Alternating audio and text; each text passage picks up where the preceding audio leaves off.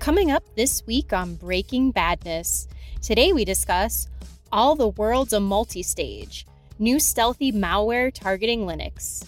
Next up, Passkey to My Heart, what you need to know about Apple's passwordless rollout. And our fun game, Two Truths and a Lie. Breaking Badness is next.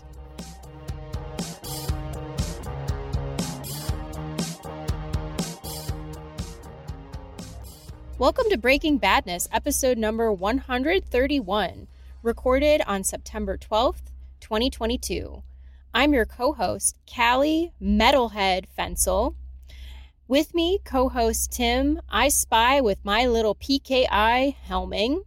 And last but not least, welcome back to Taylor, Eschew Obfuscation, Espouse Elucidation, Wilkes Pierce. Did I get that? I got it? Taylor, that's just mean, man. That was so mean. Okay. He saved that up over his Took time me off. 2 weeks of PTO to figure that one out. We should keep this in here. Yes.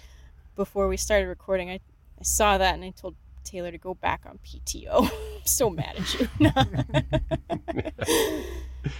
No, but seriously, he's welcome gonna lie back. to us later on. I know. I He's know. the designated deceiver. I don't know. Oh, Taylor, you weren't here when we decided we could say something like the liar for every show is the designated deceiver because it's got that alliteration. We do go for that here on this podcast. Yes, we sure Now, do. if we didn't lean too heavily on the alliterative aspect, we could also talk this season or this part of the year about ineligible deceivers. Well, welcome back, Taylor. You've been gone for quite some time. You've been on the road. You've been on PTO. How are things? I've been everywhere. You've been everywhere, man. Ooh, that's catchy. It is good to be back. Yeah, someone should make a song like that. You've been to Black Cat and RSA, and I'm like, what are the other shows? Well, a little more recently, I know. Sans de Fear. Sans de Fear, Tithir. I think this is the crowd that could do that for sure. So, especially, next week we're getting the lovely Kelsey LaBelle back. I think that's, right up her alley. So, okay. Yeah, she'll play guitar for it. The guitar. Yeah. That'll be perfect. Well, we should talk about today's articles. So Taylor, you're up first. In this first article, AT&T's Alien Labs discovered a new malware targeting endpoints and IoT devices running Linux operating systems. So, according to this article, Linux is having quite a year, aren't they? Can you tell us a little bit about what's been going on? Is this the year of the Linux desktop? Yes, This is it. is. This is it. Oh, it's finally It's here. I don't 2022. believe it. Pop the champagne. Wait, does this mean this is also the year of IPv6? No, don't get crazy, Tim. Come on now. IPv6 is always 2 years away darn. from being 2 years away. Yeah, so I chose this article from our friends over at Alien Labs, detecting a new stealthy malware family targeting Linux. They're calling this one Shikitega. It is a multi-stage infection chain where all of the modules respond to a part of the payload and download and execute the next part. So you can get full control, and of course, right now, the main thing that they're doing is dropping a cryptocurrency miner on there, because why wouldn't they?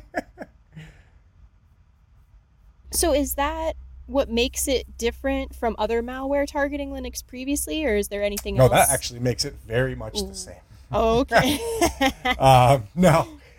I think there's some interest. There's nothing that makes this like a holy grail or a silver bullet of Linux malware. It is yet another one of these things that we're seeing. This one is clever, in the way that it, likes to keep everything in memory, so you're not going to get a whole lot on the disk. How it does some fun polymorphic encoding to make it very difficult to detect by your standard AV packages. So if you're doing signature-based detection, this is going to just kind of sail right on through. And one of the other clever things here, using just full-on legitimate cloud services to store its command and control stuff for C2. So very clever in how it runs in memory, hides, and then also using kind of commonly used stuff for command and control, which makes it difficult for folks on the Defender side to pick that out across the rest of their traffic. Gotcha. So Shiki Tega, which is pretty fun to say, uses an infection chain in multiple layers. Can you discuss what these layers are in detail for our listeners? Yeah. So like initially, so you get a very small file, a small ELF file, only 370 bytes. So very small, very thin. And then it will use the polymorphic, the Shikata Genai, I'm probably pronouncing that wrong, which is an encoder from one of the more popular ones from Metasploit. So there's a lot of like off-the-shelf stuff happening in here as well. So anytime you see Metasploit, you see swag, stuff we all get. But this, some fun looping in encoding and decoding to find the final shellcode payload there, and then it starts to execute that.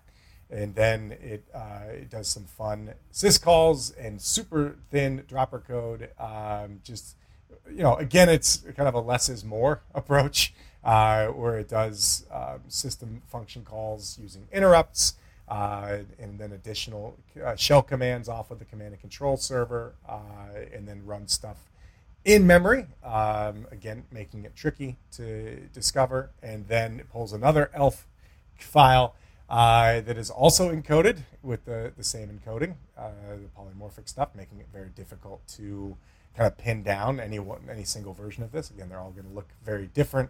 And then eventually they start to drop their crypto miner and their persistence payloads. I don't know if you have any idea how much I wanted to entitle this episode Elf on the Shelf. Oh! And I still can. I still have that ability, but I just couldn't do it out of season is the problem. That's the thing, is I think that they're going to write another version of this in November, and then we can... And then it'll be relevant, but I was just like... Well, the decorations have been at Costco for already about 6 weeks, so I know everybody else is doing holiday creep. I know. So we have too. You know what? It's not too late. I could do that because I think the crafting community is the only one that can do it, because you have to do it ahead of time. You got to get going early. You got to do it, but like if you're just buying stuff, like you can wait. But I can't. When I was reading through this article, I'm just like, Elf on the Shelf, it's perfect. But then, to Tim's point, I'm like, it'll come back up again, right? Probably, yeah. Closer to, on this one is interesting. It uses a couple of kind of known CVEs to escalate privilege and get root on both Red Hat or Ubuntu. So that's kind of clever as well. So a lot of clever stuff going on here. So I'm just hoping, on November 1st, we'll start to hear the Mariah Carey song, and I will use Elf on the Shelf as my name for articles that we write about on our website. As it comes to holiday creep, I as someone who lives around a ton of breweries, I get pumpkin beer creep. We get that where like the pumpkin beers start to show up in like early August. I can't deal with that. I like how you very subtly mentioned how cool you are, Taylor. No. Look, these things have all popped up after I moved here. I live around breweries. That's cool. Sweet backdoor. The pumpkin spice latte is creeping too, isn't it? Yes, I have had one already. Oh, really? Yeah. Are the pumpkins hitting this year? Yeah, it's hitting real good. The way that I want it to. So yeah. I also do like a cinnamon latte. It tastes like Christmas in a cup. Anyway, back we'll to save that for November. Well, back to the matter at hand. So the idea of persistence here was another aspect with this particular malware. So can you discuss, how that is achieved? Yeah, so once they have selected their exploit du jour, their Linux vulnerability du jour for the type of box that they're on, it will then download and execute 5 shell scripts, and then lives in the system by setting 4 cron tabs. So some jobs to like check and then rerun periodically, right? So there's 2 for the current user that's logged in, and another 2 for the root user. And then we even check to see if cron tab was on there, and we'll install that if it's not, and then start that service. And then, once it's there, it will check periodically to make sure that it is on the system and get its crypto miner on there. Thanks, Taylor. So we know this is targeting Linux operating systems, but Mm-hmm. is there an industry in particular that uses Linux above, other operating systems? Like, I'm just trying to, see, like, is there Everybody? you know what? Only all of them. Only all? Okay. It says, hey, it targets like IoT devices and things like that, Yeah. which certainly could. I think the concern, whenever you hear IoT, or the concern there is like, stuff that just gets pushed out into the wild and never gets an update for it. So, Gotcha. or updates cease after a couple of years, but the internet, the connected devices, the things that are connected to the internet, they don't get disconnected. If they're not broken, they just keep running. And so, you end up with a lot of stuff that's running out of date OSs or unpatched OSs that make for a lot of kind of fertile breeding ground for these types of bits of malware. A lot of those things are not exactly known for having a ton of compute horsepower. I mean, those are going to be some slow miners. This is mining gold with dental tools. Essentially now, right? So I mean, that's the payload that they're running right now is XMRig. So it's a popular miner from Monero, which is a cryptocurrency I know nothing about. You're right. They could put. It's kind of like the paramedics keeping a line open with just some saline or whatever. They're actually going to put something else on later, now that they've established their foothold. Yeah, later. Maybe. But while they're waiting, they might as well make I don't know, Monero out of lemons. All right, Taylor. Well, what kind of mitigations is AT&T Alien Labs recommending for this? It is all the very standard stuff, which is keep your software up to date with security updates and install antivirus or EDR on your endpoints, and then use a backup system to back up server files. Again, all of the kind of recommended best practices that folks ought to be doing. The tricky part is that, since it's polymorphic, that the signature stuff is not going to work particularly well on it. Since it is using basic things like Cloudflare for the command and control, it's difficult to suss that out from the rest of your traffic. I think EDR for sure could pick some of this stuff up if it's not deactivated by this thing. The standard stuff applies. Patch and look for oddities. All right. Well, I think that leads us into our hoodie rating. If you are a new listener and you're not familiar with the format of our show, at the end of each discussion, we give our articles a hoodie rating on a scale of 1 to 10. If you want to picture the typical hacker wearing their hoodie with the hood pulled over their head, 1 being not so bad at all, and then 10 being, oh my gosh, this is, apocalypse now, baby. So Taylor, given everything that we know so far, what would you give this article, or this story in particular, rather? Yeah, I mean, this little bit of malware, yes, it's certainly interesting insofar as how it handles obfuscation, how even its C2 stuff is hiding in the noise as well. So that certainly is concerning. I guess it's always tricky when you get this, like, hey, we found some new malware. Because the initial access stuff is never really given out here. So it's tough to ascertain, like, oh, do we have some really clever new way of getting this onto various endpoints, or is it all kind of the same stuff that we've always seen? Meaning, is it, can they propagate this wide and quick, or is it more just like, hey, another tool in the tool belt for the adversary? Without that, it's tough to tell. It kind of probably I'd lean more towards the latter. I'd say let's go 4.5 hoodies and then just an extra long drawstring on one side. So just over 4.5 hoodies. Ooh, interesting. That drawstring is going to get stuck Pulled on down. stuff in the washer. Yep. It's going to be terrible. Yep. All right, Tim, how about you? What do you think? Having heard all of the information, how are you voting? Well, first of all, this is like one of those immutable laws of nature in the universe. No matter how long that drawstring is, it's still going to get stuck in the hood where you can't pull it out. That always happens, right?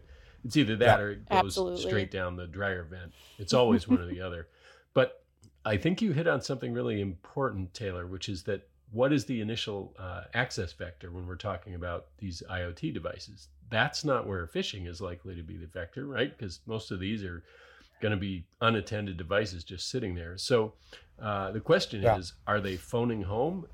It's one of those two things, right? Either they're phoning home to something to pull down whatever it is that they're supposed to pull down, or they have a service listening on some port, and people are going to be able to get into that service and then get that put onto these devices. And without our knowing which of those it is, it's hard to assess. And also, as one of our colleagues is fond of saying, he tells this joke: if little girls are made of sugar and spice and everything nice, and little boys are made of snips and snails and puppy dog tails, what is the internet made of? Taylor, do you know the answer? Mostly Linux servers. Mostly Linux servers. So that being the case, the footprint for this is potentially quite vast, but it's shrouded in mystery right now. I was hovering around a similar, I was trying to decide, actually, funnily enough, I was trying to decide between 4 and 5, but I'm not going to say the same thing you did because that would be unimaginative on my part. So I'll go with 5 hoodies, and in your honor, I'll add a little something extra also. So 5 hoodies plus random extra grommets, like 5 or 6. Hey, maybe the number of grommets changes every time you look at it. Oh man, I think that's probably right. Polymorphic grommets. These grommets that go nowhere. Where we're going, we don't need grommets. Well, very cool. Thank you, Taylor, for coming back. It was great to have you. We're going to take a quick break. And when we come back, we're going to talk to Tim Helming about this new passwordless Apple rollout. Breaking Badness. We'll be right back.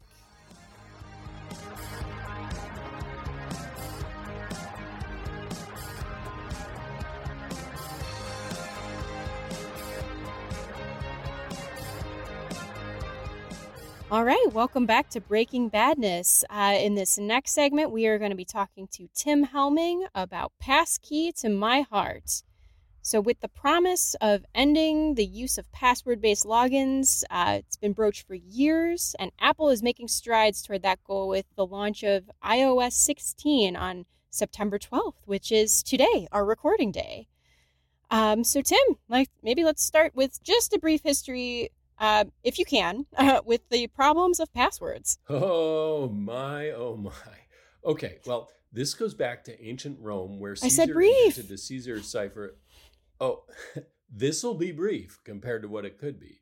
So Caesar invented the Caesar cipher, where the letters are offset by some amount. And while it seemed like a great idea at the time, it became apparent after not so long that it was relatively easy to crack, especially if you held a knife at just the right angle at the throat of the one who knew the password. We really haven't evolved that far, except the knife is now called social engineering, but that's only one aspect of the problems with passwords. There are still lots of other ones. the most popular passwords are still ones like 123456 and password. Well, thanks, Tim. Now I got to change And my then password, Tim. You told everybody. Yeah, I know, my Tim. password. Jeez. Well, just change it to 234567 and It's nobody's about to be gonna fall get that. 2022 exclamation. They're never going to Yeah. get it. Well, some folks will combine those, like password 123456, because now look how long that is, or maybe password with a capital P and then number 0 for the O. Yeah. So we know That's the listeners clever. to Breaking Badness don't do that, except on their honeypots. But anyway, passwords abound that, if they weren't so guessable in the first place, are trivially easy to derive with a dictionary attack. And then there are the practical issues. People forget passwords. People write passwords on whiteboards and then go on international television with said whiteboards in the visible background. Shall I go on?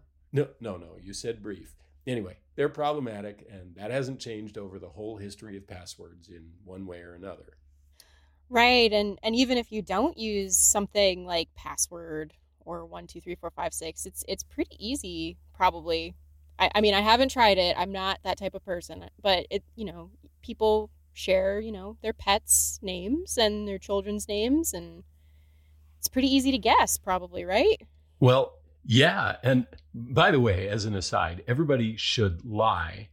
And I think Daniel's talked about this too. And you can have so much fun, lie about your first pet's name or your pet's first name, if they have multiple. Lie about the first school you went to or your second grade teacher's name. And for heaven's sake, your mother's maiden name. Well, unless it's one of those government forms where you really kind of have to tell the truth about that one. But lie about all of those things and have a good time with it. Make up really crazy answers. What was your first car? Yes. It was a Frankenthaler 89,000. You can rewrite history. Yes. You can win in this history of That's right. Creating a new password. It's like, yes, my first car was the Thing. And There was a VW Thing that was down the block from me when I was in high school, and we used to always lift it up and move it to different parking places on the block at night. I'm sure they loved that. Oh, absolutely. well, anyway, so now we see how problematic this is. So Apple is implementing its passwordless feature known as passkeys. So what exactly are those? Well, to cut to the chase, they are an implementation of PKI, public key infrastructure. And this is technology that's existed in one form or another for a couple of decades now, where an authentication is completed by the relationship between a public key, which sits on a server in a public place and anyone can get access to it, and a private key, which is held confidentially by the user. Only with both keys can encrypted data be decrypted and the authentication be considered to be complete. Possession of a private key, when the circumstances under which the private key was generated are controlled, that's a form of authentication. And some of you who have AWS instances that use Amazon Linux probably have seen this, where by default, when you set up that instance, the way you authenticate it to it is via a PEM file, a PKI implementation. You authenticate with your private key. You can set it up for passwords, but it defaults to PKI like that. So some of you probably will have done that. Anyway, that authentication is strengthened by possession of a specific device that holds that private key. So the way this works is that when you go to sign into a service with these latest versions of macOS and iOS, you're prompted to create a passkey, and the generation of that makes use of further authentication, such as Face ID or Touch ID, and even though the article didn't say this, probably I suspect you can do it with a plain old password to initially generate that private key. But anyway, once you've created your passkey, as long as you're in possession of your Apple devices, you then have a passwordless way to access different resources. That's really interesting. So was it Apple that created this concept? No, they're the ones that get the credit here for a mass implementation of them that should be relatively seamless for most users to implement. For many people who don't study these things, of course, that will be functionally equivalent to Apple inventing it, but it's the underlying concept has been around for a while. there is an industry consortium called the FIDO Alliance, where FIDO stands for Fast ID Online.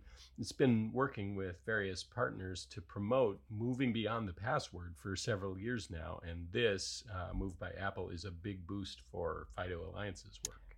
Interesting.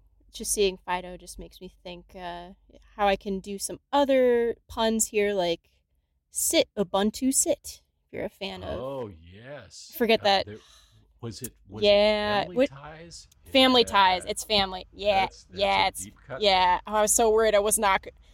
I was so worried. I'm like, oh no, I started saying it. I'm not going to get it. And I'm so proud of myself for getting it. So that's something to consider later for other pieces. Does Fido think we should bury our passkeys in the yard? Ooh. I like that. So how exactly does this enhance security? So, be like reading this article, stating that a passkey can be shared through AirDrop. It kind of feels like it could be just about as risky as a password. Well, so it's definitely the case that it's not a panacea. Let's be clear about that, among other things, because it doesn't solve the problem of a malicious actor with physical access to the protected device. Now, at some level, that's not going to be much of a solvable problem ever, except via, some very cumbersome continuous authentication concepts that aren't likely to be mainstream anytime soon, if ever. Like, I'm just imagining like fingerprint readers on every key of the keyboard. No. Anyway, but it's not as bad as like everyone within AirDrop reach of you can now have your passwords either, because that's something you can control directly rather than just happening indiscriminately. The big advantages here are that these private keys are long blobs of random text that you're not going to just guess and type out a private key in any type of PKI. Well, not with that attitude, you can't. Right, yeah. And you can't choose a lame private key that everyone else can guess.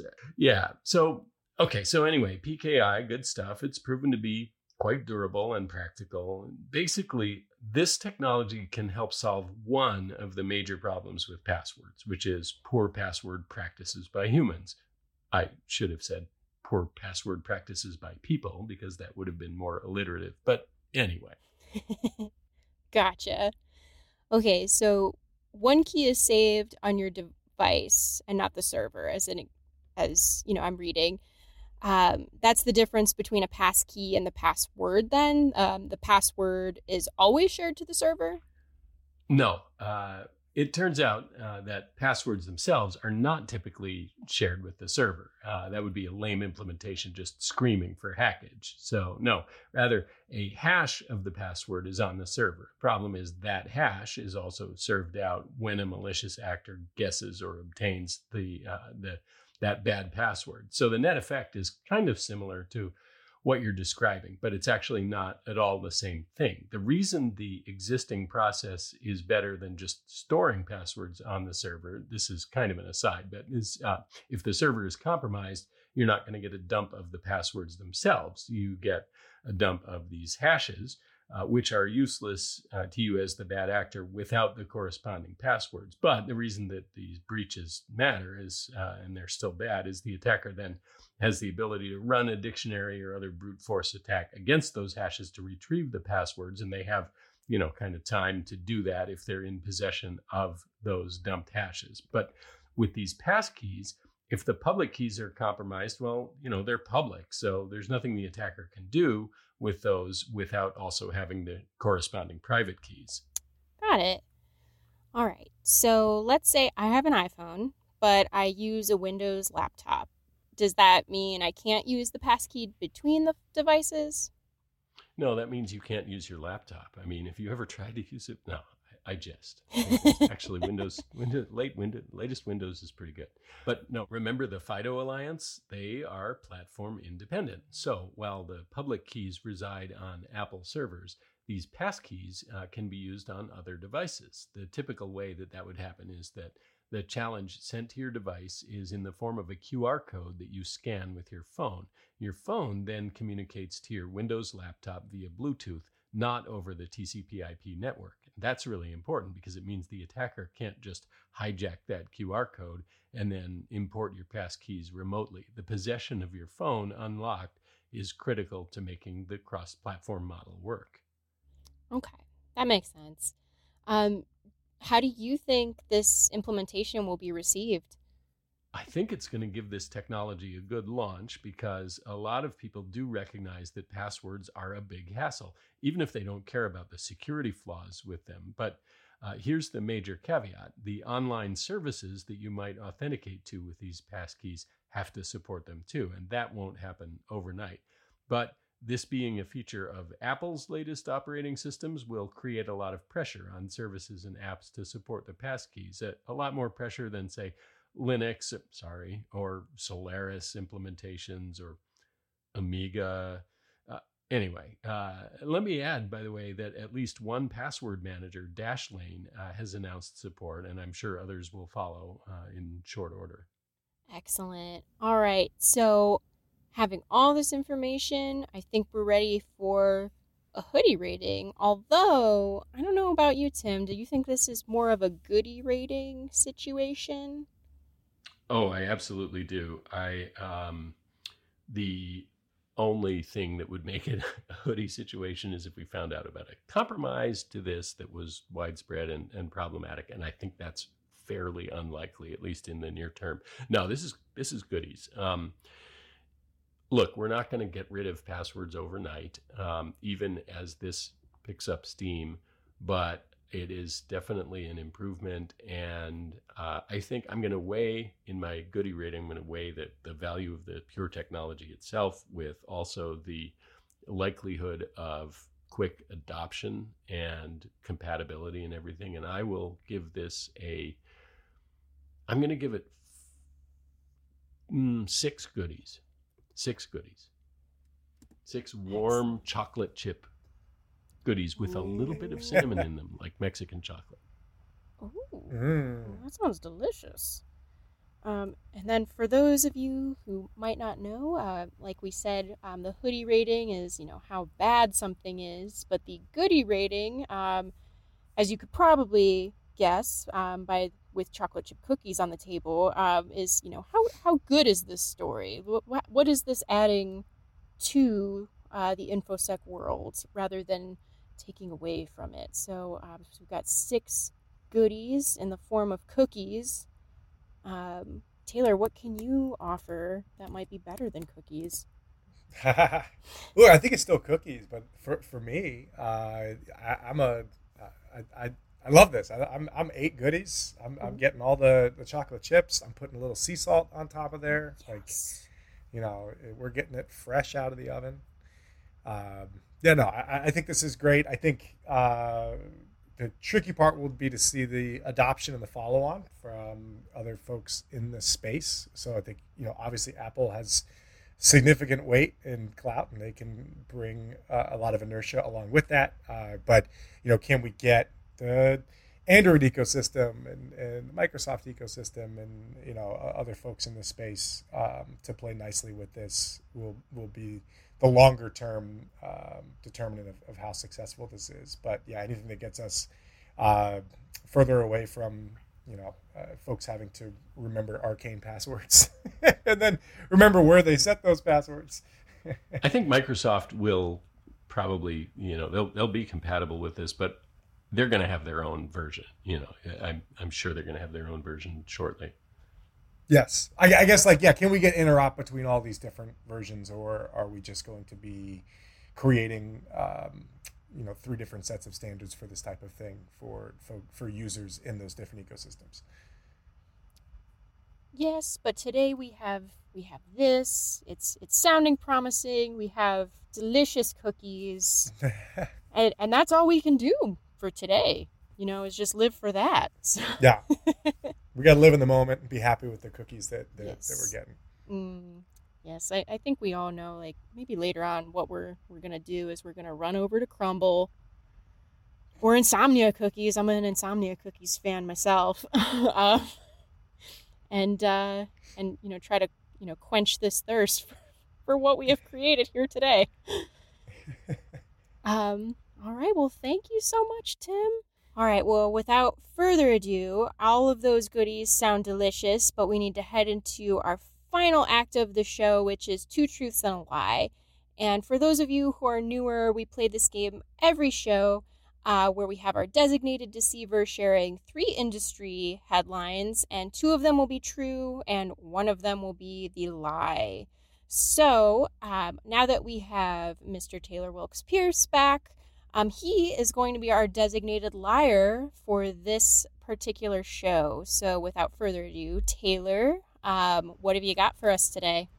Well, let me look over the assortment of lies and truths that I have for you all here today. Okay, so we've got 2 truths and 1 lie. Wait, which order are you going to read those in? Ransomware developers. Which order are you going to do these in? Wouldn't you like to know? Oh, yeah, nuts. it's all truths, Tim. It's all truths. Better luck next time. Oops, all berries. Because Daniel Schwabe tried that. He did. And I allowed it. He asked if it was okay. I said sure, because I thought it would be funny, and it was.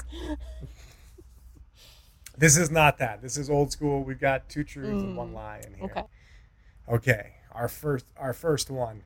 Ransomware developers get lazy with encryption to avoid detection. Number 2. Phishing overtakes vulnerability exploits as the number 1 cause for initial access. And number 3.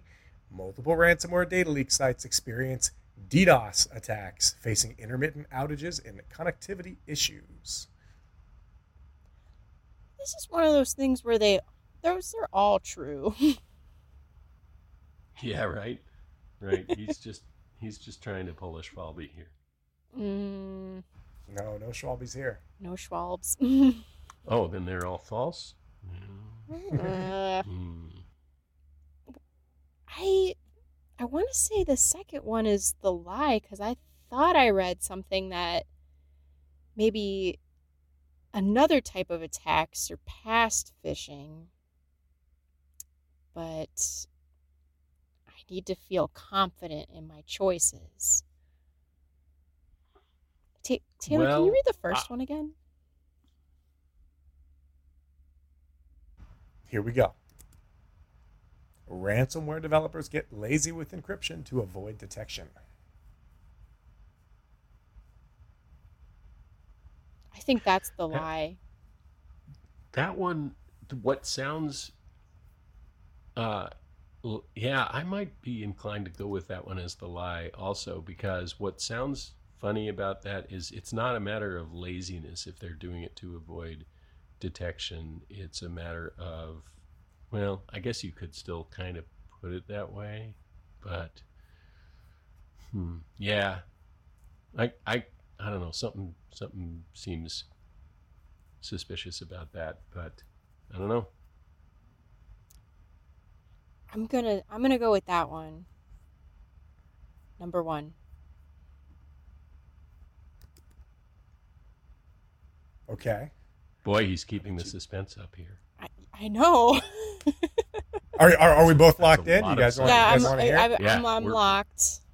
I think we're in agreement on this one. You guys were actually you were barking up the right tree. The phishing overtakes vulnerability exploits is the number 1 cause for initial access. The headline is actually the other way around. Vuln exploits have overtaken phishing, at least according to what the Kaspersky team observed in 2021. Developers getting lazy with encryption. That is true. They're turning to intermittent encryption, so just encrypting small bits of things to avoid detection. So fly under the radar a little bit that way. And then, lots of DDoS attacks on the various data leak sites over the last couple of weeks. I'm glad that last one is true, but wow, I need to trust my gut. I think this is 2 weeks in a row that I haven't gotten any points in this game. I'm backsliding quickly. Oh, I'm sure you're still very far ahead of me. Well, you made up some ground Taylor, today. other people have been playing for you, and I think they've been doing pretty well. So I love it. Like you've got people like Ian Campbell and Daniel Schwabe playing for you. I think see, those are people I trust. You got some heavy like hitters. Yeah. They saw that I needed the help. They're like, oh, not giving us a lot to work with? No, I'm just kidding. As if I have a leg to stand on. I'm coming in with Kelsey's track record, and I have to defend it while she is on vacation. So. Unfortunately, I think Taylor is back on the road. So, man, he is racking up those frequent flyer miles. Well, I guess we're gonna find somebody good for you for next week. Yeah, it's a little TBD for now. But I'm sure, yeah, like you said, it's gonna be somebody great. I'm excited for that. I will probably be back in more of a producer role myself, but and thanks for a great job hosting here, Callie. It's been really fun. Oh, thank you so much. That means a lot coming from you, Tim. I appreciate it. I've had a lot of fun doing this, and I'm sure, I'll be back. So that's something to look forward to. Thanks for listening, and we hope you have a great rest of your week. Yep, and just everyone should know that it's time to change the password over to fall 2022. See you later. Thank you for listening. Bye-bye.